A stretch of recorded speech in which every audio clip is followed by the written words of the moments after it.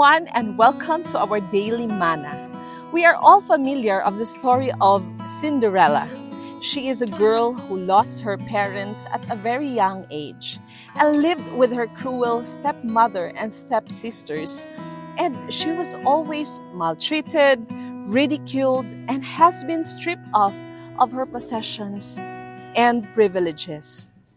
This kind of story is familiar to us. We even see this in our teleseries, that the main character is often being maltreated or oppressed. However, often we see someone coming to their aid, like Cinderella, who had a fairy godmother, and those main characters in every teleseries who had their rich fathers or mothers and the likes who defends for them.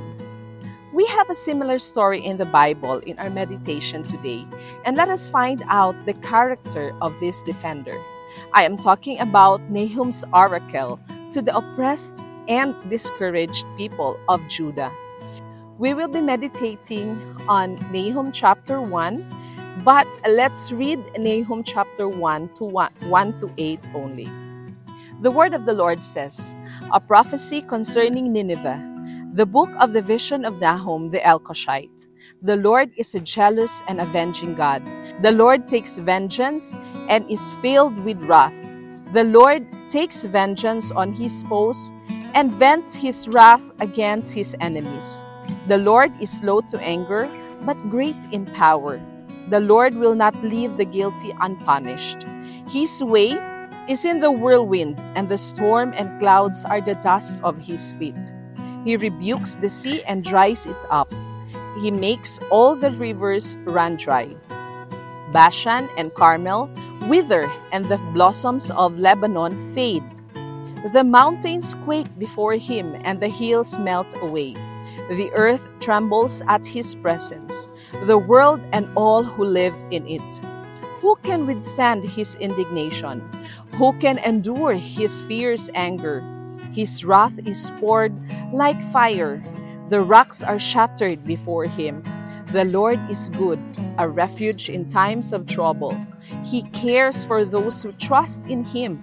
But with an overwhelming flood, he will make an end of Nineveh. He will pursue his foes into the realm of darkness. May the good Lord bless the reading of his word. Now, Nahum was a prophet of Judah during the Assyrian Empire.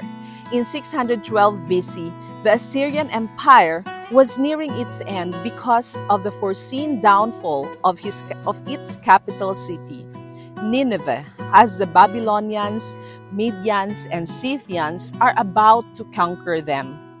The people of Judah have been eager to see this nation destroyed because of the oppression they have experienced from this nation.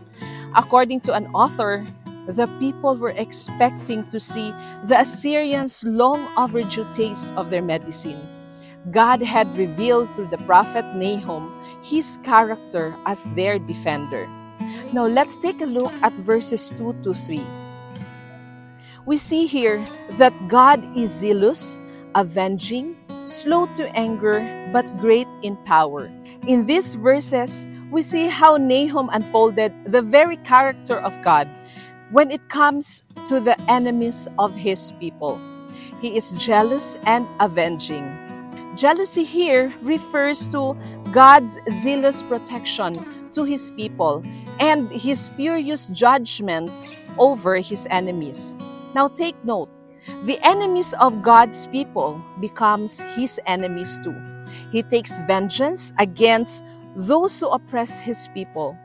You might ask, why did God allow the Assyrians to invade and rule over his people and yet take vengeance against them? Yes, he did allow them to be an instrument of his judgment upon his people for their unfaithfulness to him. However, the Assyrians have crossed their boundaries. They have been excessively oppressive, destructive, and proud. And you can see how detestable their acts were in the succeeding chapters. Now, the Lord's vengeance here is not just merely to avenge his people, but his vengeance is rooted upon his character of being just.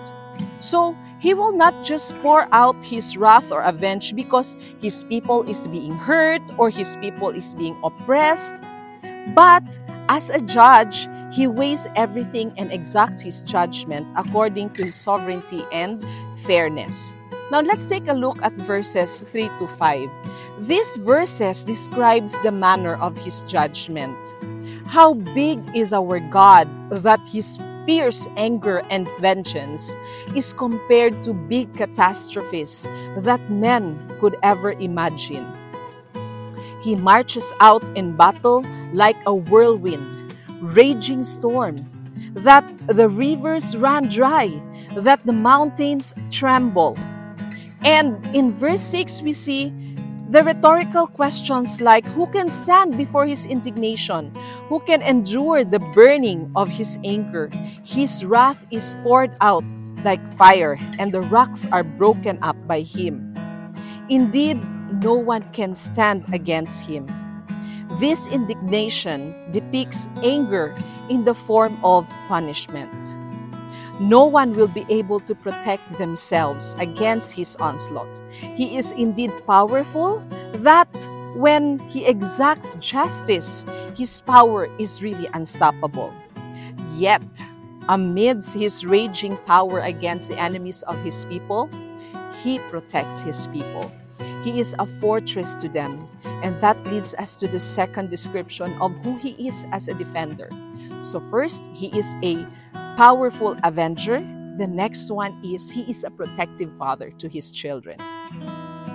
We see in verse 7 that God is powerful enough to destroy the enemies of his people, yet soft and caring enough to protect his people amidst display of his great power. All the plans of his enemies will be thwarted. No matter how great and many his enemies are, they will all fall. His people may be in the midst of distress because of his judgment over the enemies of his people, yet he will protect them. He will be a refuge to them. Now picture a child who is hiding behind his father in the midst of a chaos, or a hen covering his cheeks from any possible danger. God is like that. Your God, my God, is like that. His people will come out victorious. Now, this may be a prophecy for the Israelites at the time this was revealed to Nahum. And this happened when the Babylonians attacked the Assyrians. This have happened, more than 2,000 years ago, but God's character is unchanging. He is who he is to his children. If he was an avenging father before to the Israelites, he is and will always be to us today. If he was a protective father to them before, he is and will always be to us too, when we are being oppressed, persecuted, maltreated, harassed because of righteousness. So he will exercise, or he will exact his judgment to people who maltreat his people, his children, according to his will. So never forget that, especially when you are with people who mistreat you, who oppress you, or you consider to be enemies. Do not take matters into your hand.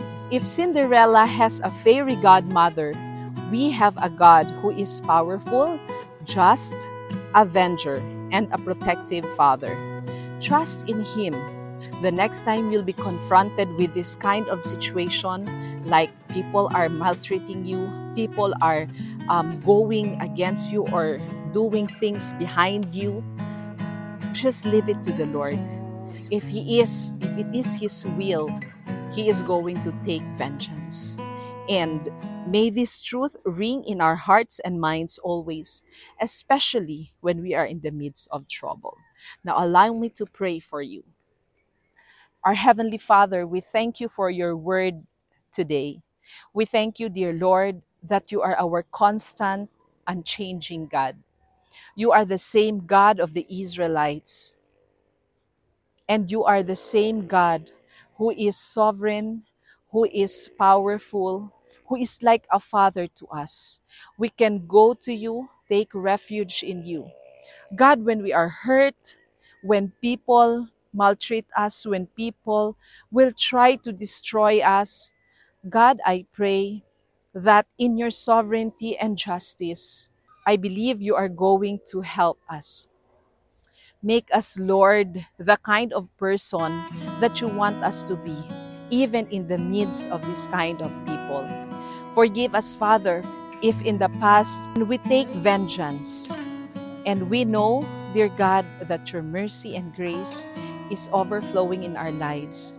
May you help us, Father God, be submissive and just to surrender everything unto you, to trust you that you are in full control.